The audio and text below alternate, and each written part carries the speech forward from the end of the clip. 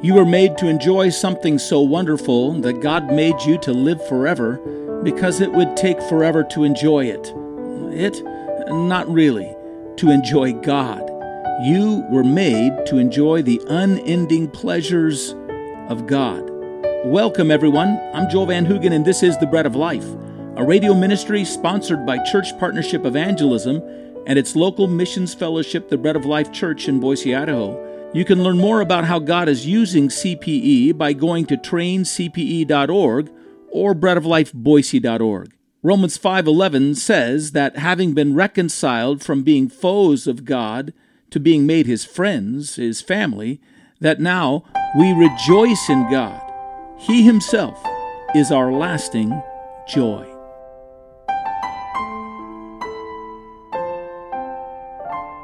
And at that moment, I'll be glorified with Him in heaven forever. And we look for that moment, we long for that moment, and that's the final, I might say, expression of our salvation. So he says we glory in the hope, or we rejoice, or we joy, and we exalt, or we boast in the hope of that glory that's to come. And then Paul says, actually, we glory in tribulation. We've just talked about that. We glory in the trial and the difficulty because it shows us that the great longing and the great faith of our life, it purifies and demonstrates the enduring character of our faith, which was a character that was underlined and underscored by the love that God had poured into our hearts when He saved us. So we glory in trials as well.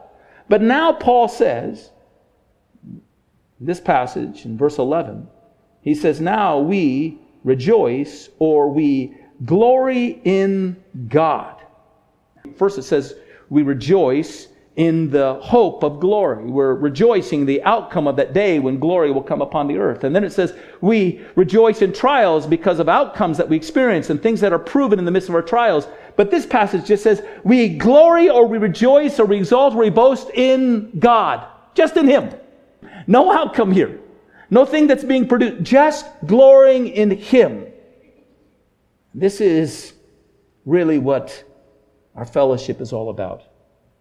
Great assurance of being reconciled releases us to simply take pleasure in God, to enjoy His company and His companionship with us. Although we might hope of a glory yet to come, and although we look forward to that full baptism of that glory upon us, even now we just glory in God Himself. Westminster Catechism asks the question, what is the chief end of man? Answer to the question is, man's chief end is to glorify God and enjoy Him forever. And that's what Paul's talking about. It's the beginning of a life in which we enjoy God. We sing our songs, and our songs are actually testaments. We sing our doxology almost every Sunday. Praise God from whom all blessings flow. What are we saying? Enjoy Him. Enjoy Him. Enjoy the benefits of His life. The psalmist gives it all the time. It's a command. Praise the Lord. Let us exalt His name together. Oh, magnify the Lord with me. The phrases, not empty phrases. They're invitations to exercise ourselves in the end of our salvation, which is to rejoice in the Lord. And so Paul says, at the end of explaining the great, wonderful expressions of the salvation that He's brought to us, read the book of Philippians, and Philippians is the letter of joy. It's the letter of rejoicing. And you come to the end of it where he announces the salvation is ours, and he comes to the end of it and he says, rejoice in the Lord always. And again, I say rejoice. Glory in the Lord. Well, we'll just close with this, with some points of application. Why don't we do this more?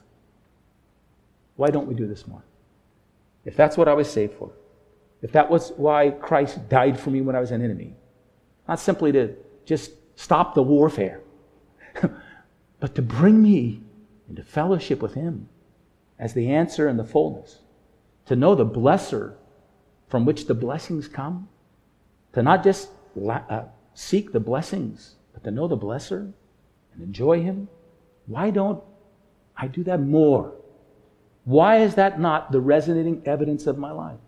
Why, when the world is getting darker and bleaker and heavier and more difficult and more challenging, and the world is recognizing it as well, why am I not standing out more? Because I'm not complaining of how bad the world is.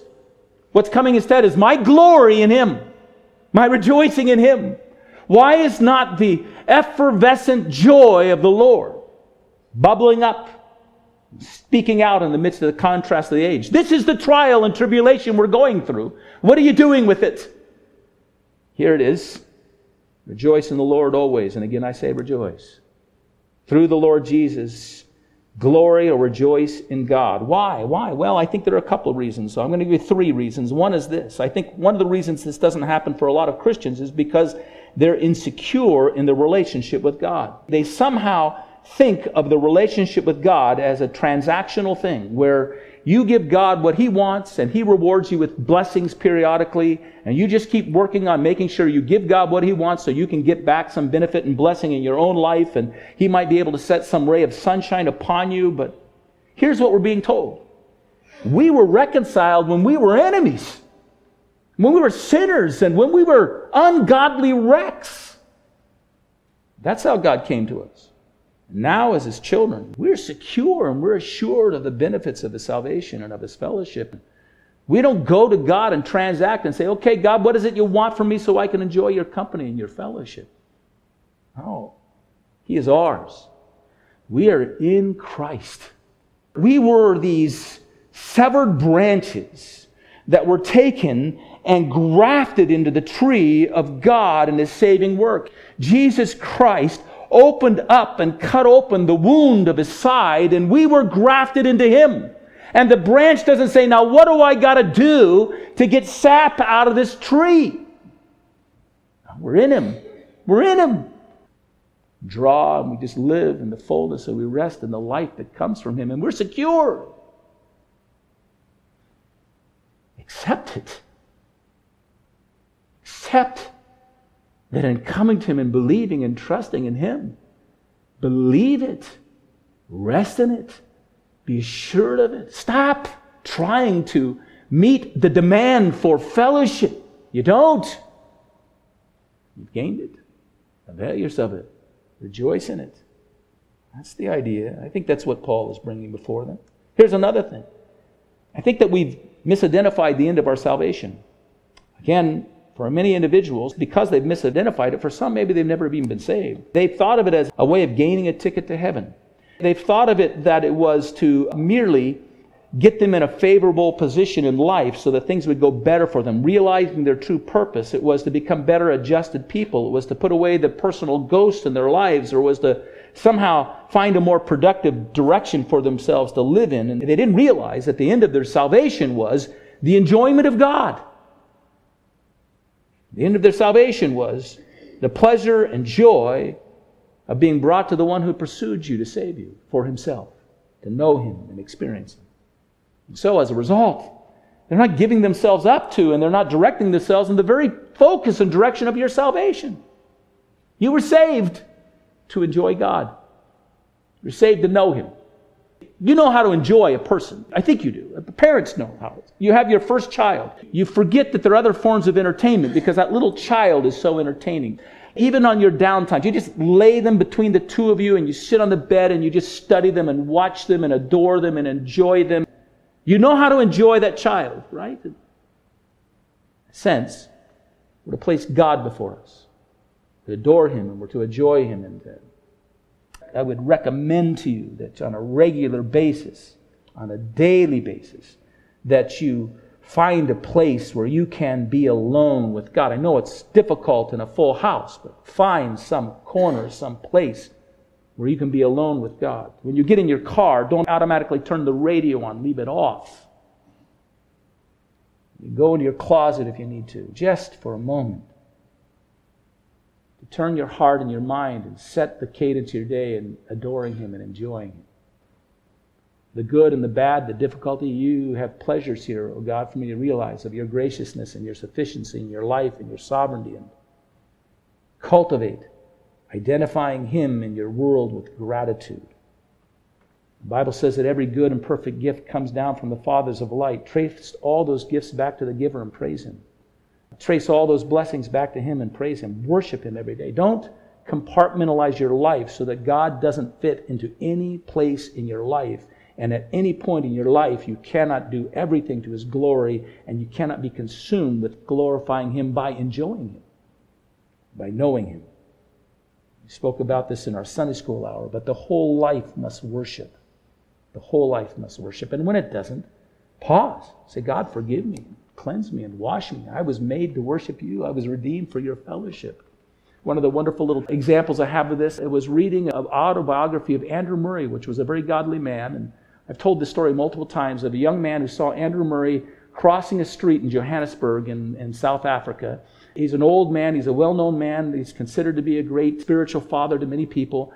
And he's looking forward to greeting him when he gets on the other side of the street. So he doesn't cross the street. He's waiting for him to come across so he can meet him and talk to him. But Andrew Murray stops in the middle of the street and just stands there for some extended period of time before he starts walking again over across the street. So when he gets to the other side of the street, the young man greets him, and then the young man asks him and says, I'm curious, why did you stop in the middle of the street and not finish crossing the street? And now, I don't recommend that you do this in the middle of the street. But Andrew Murray said, well, I suddenly became aware that I had lost a sense of my conscious contact with God. I wasn't enjoying him. I was rushing through my day and not going with him. Pause to be with him again. To let him catch up with me or me to catch up with God. Right? Enjoy him. Here's the last one. In order to enjoy him, you have to always keep the cross of our Lord Jesus and his saving work as the entry point into this joy. While we were sinners, Christ died for us. While we were ungodly, Christ gave his life for us. While we were yet enemies, Christ died for us to reconcile us. That's the statement, over and over again. He's not saying that to rub our noses in it. He's saying it to remind us that this is the entry point in our joy. If God did that for me when I was a sinner, what is he going to do for me now that I'm his child and he saved me? Never forget the entry point of our fellowship with God is through the Lord Jesus Christ, through whom we have now received the reconciliation. It's pointing us back to the cross.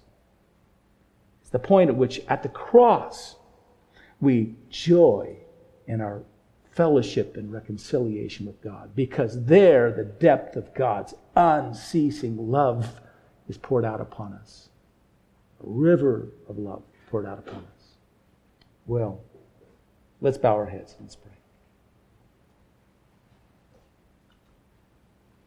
Maybe for ourselves it calls for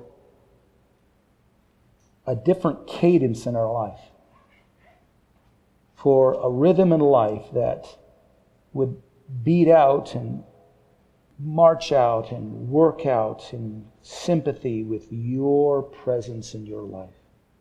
Slowing where you slow, speeding up where you speed up, God. Walking with you, going along with you. Gauging the world through with you present with us, looking upon it through your eyes, looking over the fence to our neighbor's yard in our conversations, God, whatever, enjoying you, delighting in you. Lord Jesus, help us to remember. Thank you, Lord Jesus, in reminding us. We were saved for your own good self. We were saved because you wanted to enjoy us, and you wanted us to enjoy you, enjoying you. So we praise you. Make that our aim. Let this be a source of refining us. We ask in Jesus' name. Amen. Thanks for joining us today at the Bread of Life. We'd love to hear from you. Go to breadoflifeboise.org and follow the links to send us a message of encouragement or a prayer request. Until the next time, may the Lord bless you.